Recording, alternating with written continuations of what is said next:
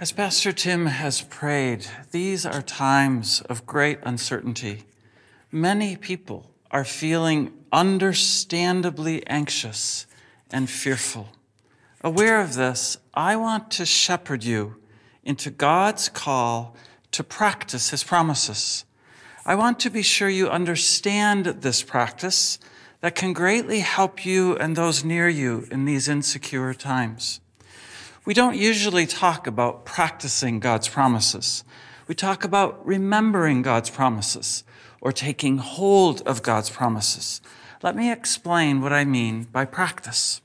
When our children were learning to play the piano and one the violin, the teacher gave them a weekly lesson, then told them to practice every day. Practice, or practicing, is disciplining yourself to do, to put into action what you have been shown or taught. One place where God calls his people to practice his promises is in Joshua 1.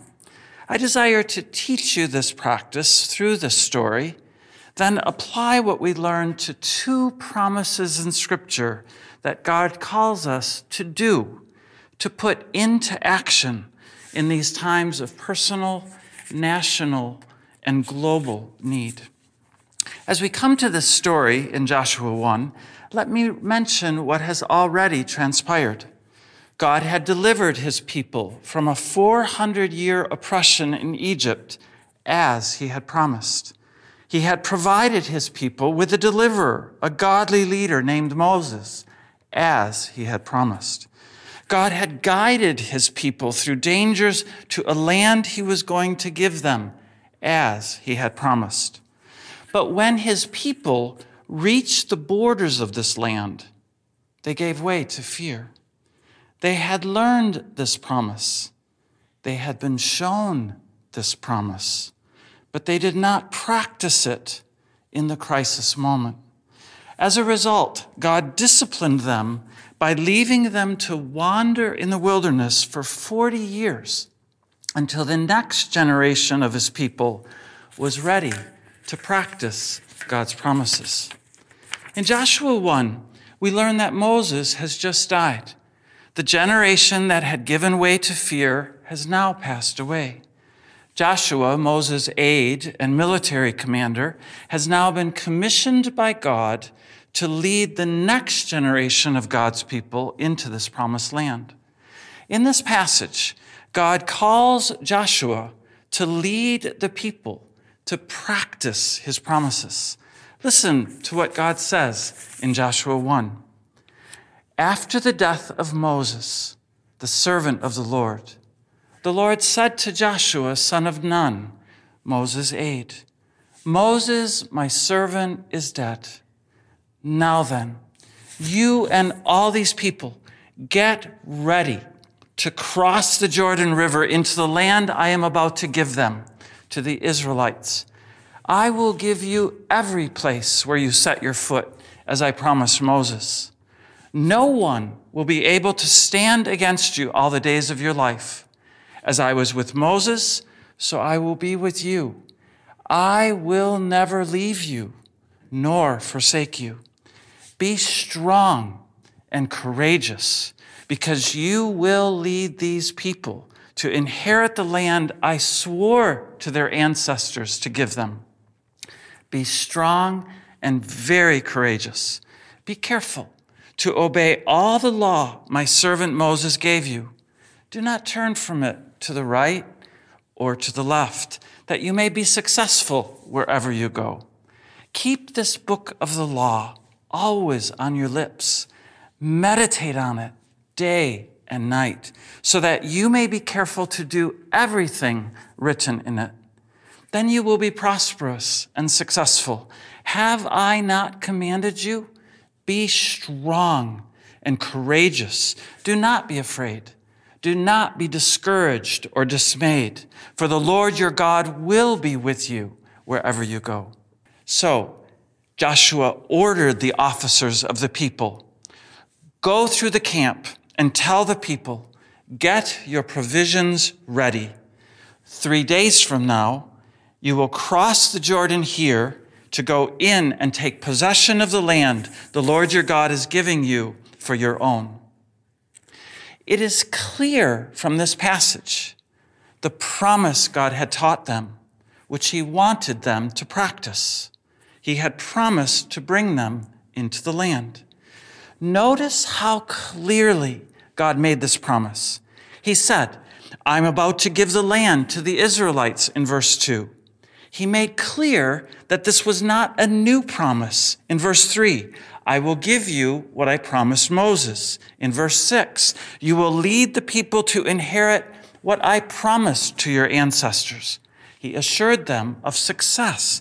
In verse 4, no one will be able to stand up to you. He committed to them his presence. In verse 5, I will be with you as I was with Moses. In verse 9, the Lord your God will be with you wherever you go. In the rest of the book of Joshua, we see how the people practiced this promise of God.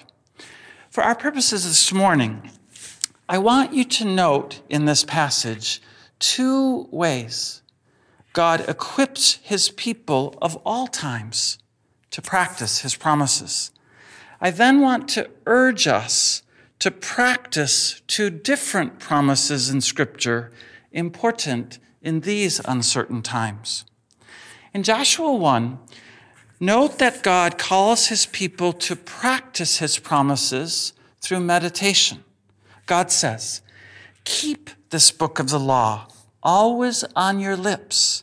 Meditate on it day and night, so that you may be careful to do everything written in it. In this verse, we learn what meditation is. It involves keeping God's word on your lips, calling God's promises to mind. Meditation involves speaking God's promises to oneself, to others, to God. As we see in this verse, it involves doing this day and night, while at work, at school, sitting at home alone and with others. Meditation involves being careful to read and respond to the promises the Spirit of God teaches us from God's Word, and then later reminds us of, to take hold of these promises for one's life now.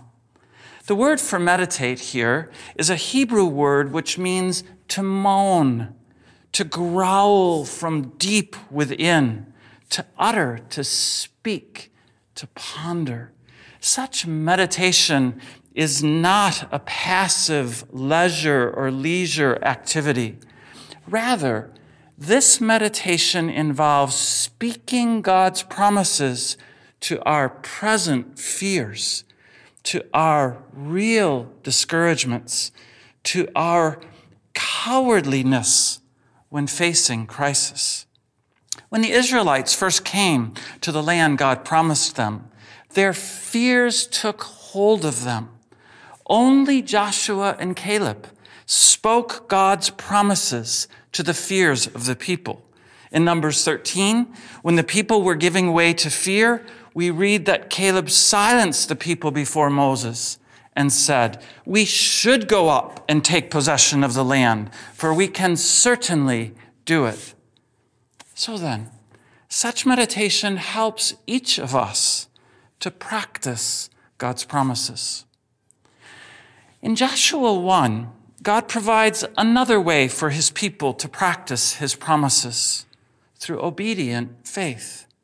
Such obedient faith involves taking action based on what God has promised. In this passage, God told Joshua to act on his promises. We see Joshua do this in verses 10 and 11. After he hears God's promises, Joshua orders his officers to tell the people to get ready.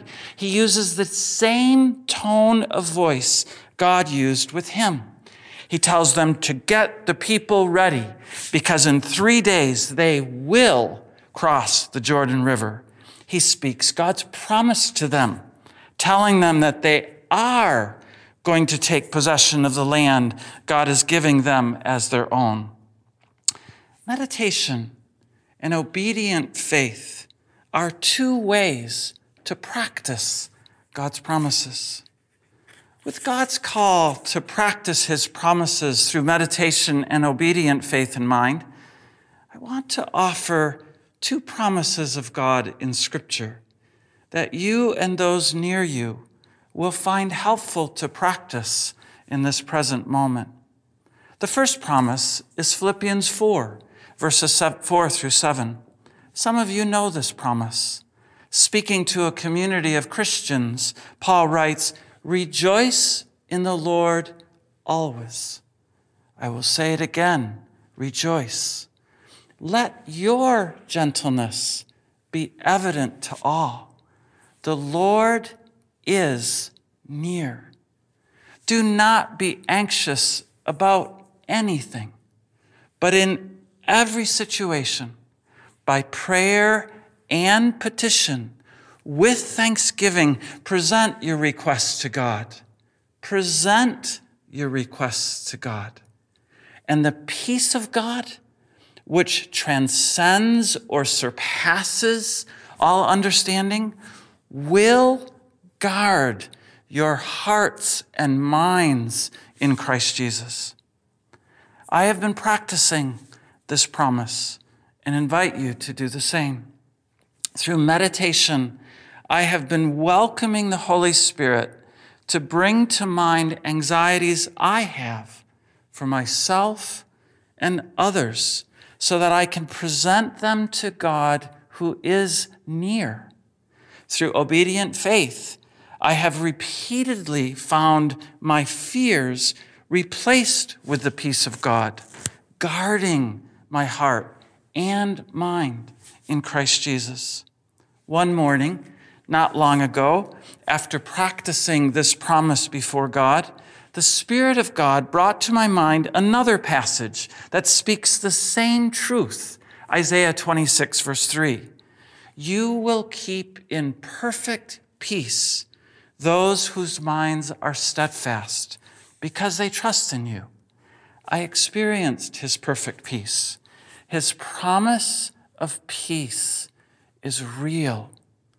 I urge you to practice this promise of Philippians 4, verse 4 through 7, through meditation and obedient faith.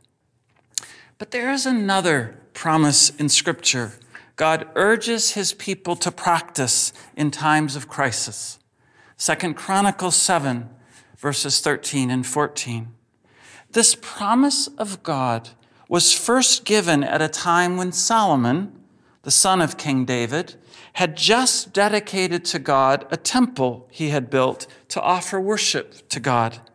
The night after the dedication ceremony, God comes to Solomon and says, "When I shut up the heavens so that there is no rain, or command locusts to devour the land, or send a plague among my people, if my people who are called by my name will humble themselves and pray and seek my face."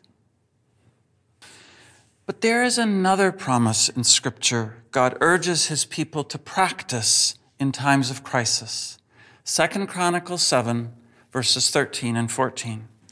This promise of God was first given at a time when Solomon, the son of King David, had just dedicated to God a temple he had built to offer worship to God.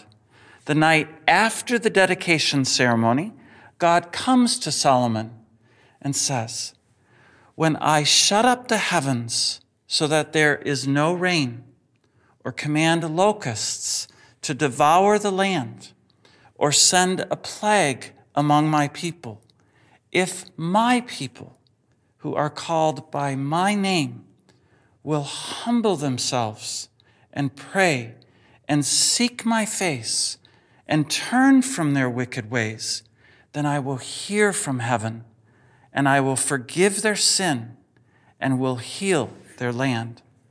This promise was not given in a time of crisis. Even so, God tells Solomon this promise the people are to practice when they are in crisis. God makes it clear he wants his people to meditate on this promise and, in crisis, through obedient faith, to practice this promise.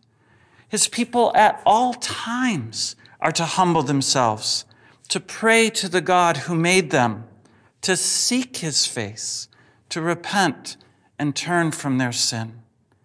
As we think of this promise in light of Christ's sacrifice for our sins on the cross, God wants us to also know the forgiveness that he has provided in Christ.